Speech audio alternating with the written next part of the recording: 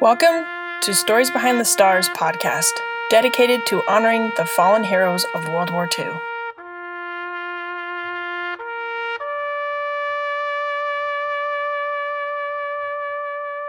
Hello, everyone. Welcome to the Stories Behind the Stars podcast. I have the amazing opportunity to have Pam Baker with me.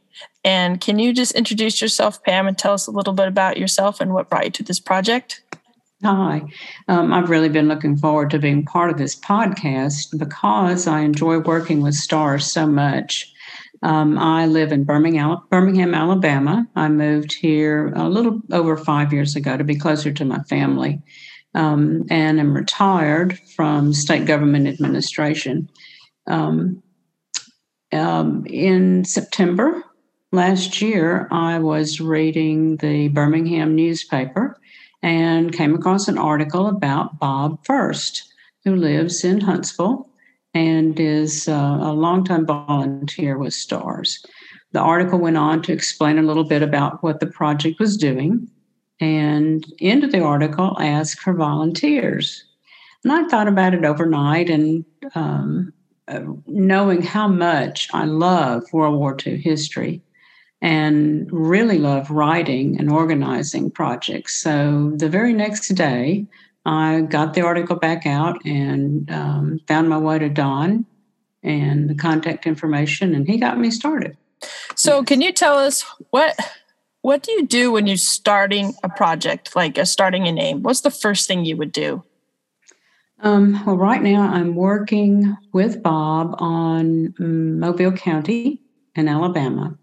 I've preceded that with work on names in Utah that Don sent. Don sent a great list of names with name, rank, serial number, birth date, date of death, and some of the circumstances. So to get started, he, as you know, STARS has an affiliated agreement with AncestryInstitutions.org. So initially, I go either to that or I go to Find a Grave, put in the name and the basic information that I have at hand.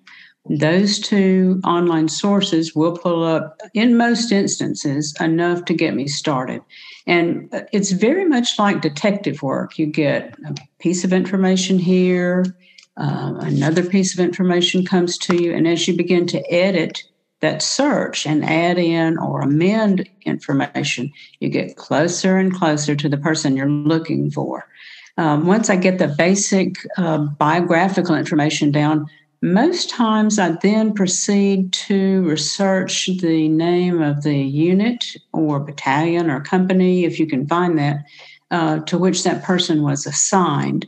And sometimes almost all you have to go on is tracing an individual through that battalion information, sometimes through morning reports or even after action reports I've found to be very helpful. If it was somebody who served in a bomb squad, there are great websites, particularly for people who served and were based in England, in the European theater of operations. So you begin to put that story together until you come down to the conclusion of that individual's life as we are able to discern it. Sometimes it's not always clear to you, but if in instances, if you have a date of death and you can track where that individual's unit was on that particular date, information suggests that that's by and large where the person was killed in action or missing in action. We learn sometimes that they were interned permanently overseas. In many instances, people came, their families asked that their remains be returned to their home state so that they could be buried in a hometown cemetery. I found recently two men, both from Alabama, same name, same middle initial. The only difference was the middle name. One individual was on my list, and I learned that the second individual was missing in action until the late 80s. when his remains were discovered or recovered and were matched to records, and his family actually was able to have him brought home and buried in his hometown. Wow. So have there been anything that as you've been doing your research, because you've researched quite a lot of these names, that you've just found super fascinating as you've been going through your research? Is something that really stands out? Well, aside from the fact that it's very much detective work, there were several things that I have learned that either I missed in school or we just didn't hear. I did not realize, for example, that early on the United States was involved in combat in Alaska because that was perceived to be a possible place of entry for Japanese forces. I've learned that sadly there were more pilots killed in training in the States than were killed in combat, which shows you that war is just a brutal business. It doesn't necessarily have to be overseas in a combat situation. I think one of the most remarkable things that I have learned has to do with the Quartermaster Corps. You know, we kind of all grow up looking at movies, and you never really stop to think about how were all those soldiers fed and clothed, and who brought them ammunition.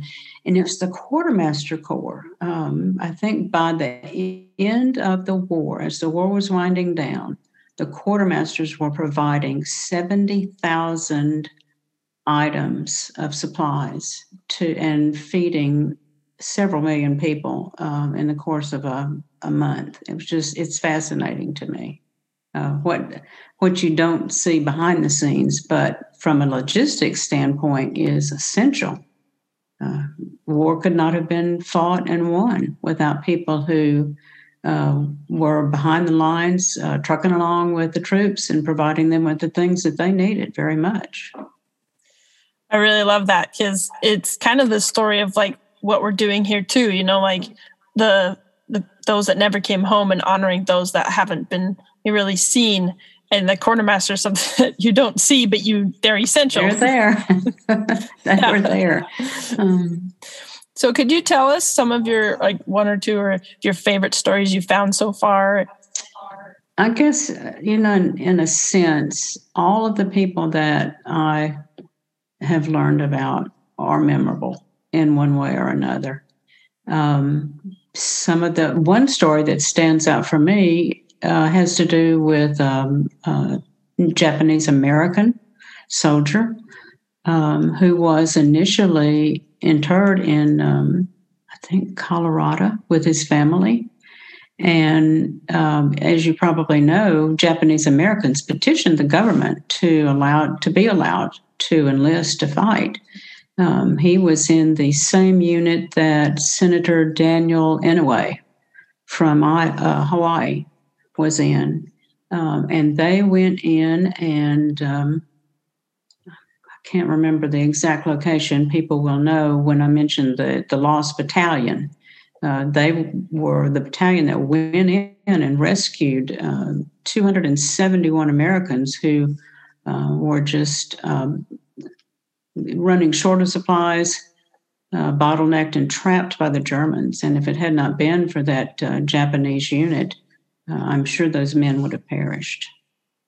The very first Alabama profile I did has really stuck with me for some reason. I presume in large part because Bob was able to find the picture of this man with his crew. They were flying B-24s in a night raid over Japan, and the other bombers in the group saw their plane go down in flames. They presumed that they had crashed and all of the men had perished.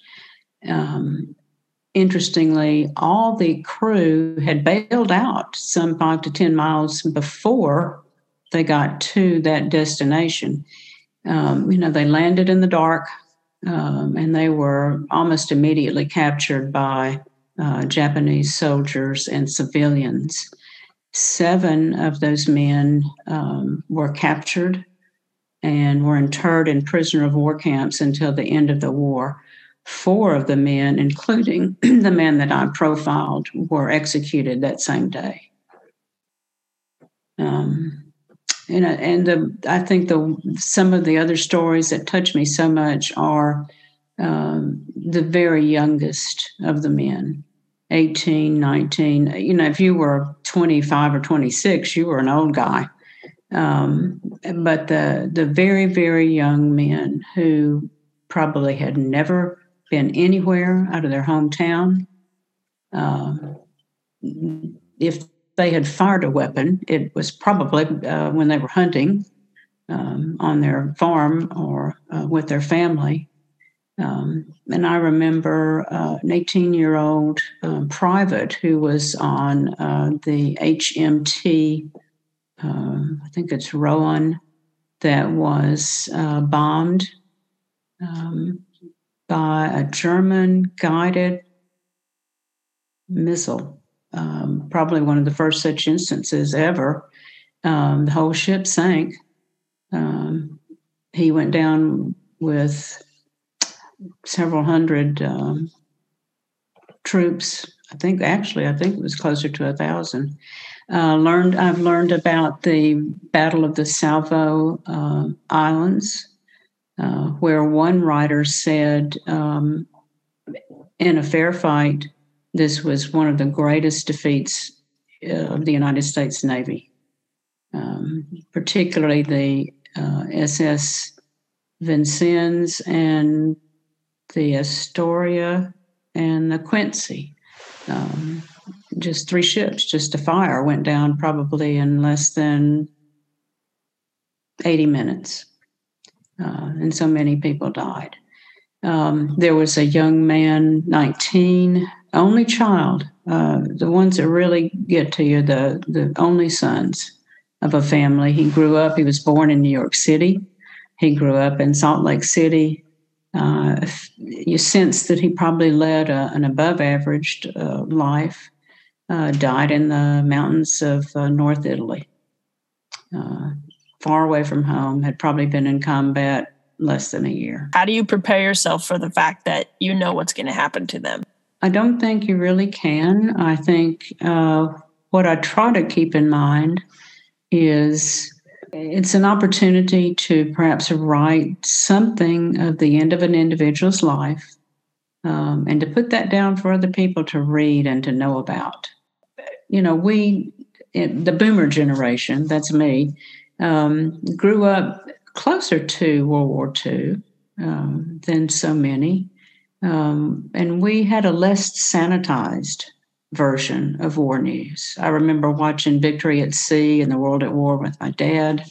When I was in junior high school, we saw a very graphic documentary about World War II that may or may not be shown in schools anymore. Kids nowadays see movies, they see a Hollywood version of war, dressed up with computer graphics, and it feels like 120 minutes of entertainment. And I think people need to remember that war is not entertainment. There is a high cost for war against tyranny. And yes, we know the outcome of the lives of these men and women, but it's important that those lives be remembered, and it's important that we remember why they died. It's important that we remember their legacy to us is freedom, and that freedom came at the cost of their lives. It concerns me greatly that our generation and some in America are forgetting how easy it can be to lose your freedoms, as Germany did in the 1930s and 40s. I really love that you say that. It's my generation, the millennials. Mm-hmm. We are so far away from World War II, right? And you're right. We do see it like a holiday. Hollywood version of it, because there have been some pretty amazing Hollywood movies made. Yes. But I really feel like as I've been reading these stories that people are producing and just seeing the lives of these young boys and young women, it just hits me so hard. It's like they were only children, and their parents, went on and didn't have them in their lives anymore. Yeah. And it makes it so much more real, because when you see just a number on a ledger, it's just a number, but then all of a sudden it becomes a name with a story, with a life. Yes. And it's just like, wow, this is what they gave up for me. And it just makes you value life so much more, right? Absolutely. You come to realize what's important in life. Today we see we still have veterans from the Korean War and the war in Vietnam, and we need to be about learning their stories. We will not have them with us indefinitely. Yeah, it's so true. So if you had any advice for someone who's thinking about volunteering but doesn't quite know, what would you say to them? It is super easy to volunteer. Don has this great boot camp process, and he takes you through how to get started with a name, and you get your confidence built up right off the bat. You will learn, a new volunteer will learn some of the ins and outs of researching through online sources. We've got a great Facebook page of volunteers who are so skilled and so knowledgeable and are very willing to share their resources with other people. A couple of days ago, I posted some information on. I was looking for some help with a name. Got an immediate response and some direction that helped me finish a profile. There's no right or wrong way. There are lots of good examples that someone can follow until they get their own rhythm and pattern of writing stories. Well, I really appreciate you taking some time to tell us your experience and the stories that you found. And I just want to say thank you for all the work you've done so far, because this is how we are going to make this really lofty project happen, is amazing writers and researchers like you. So with that, thank you for your time. And you're very welcome. All right. Bye. Bye-bye. Thank you for listening. If you are at all interested in volunteering or just want to learn more about our amazing project, please visit us at www.storiesbehindthestars.org.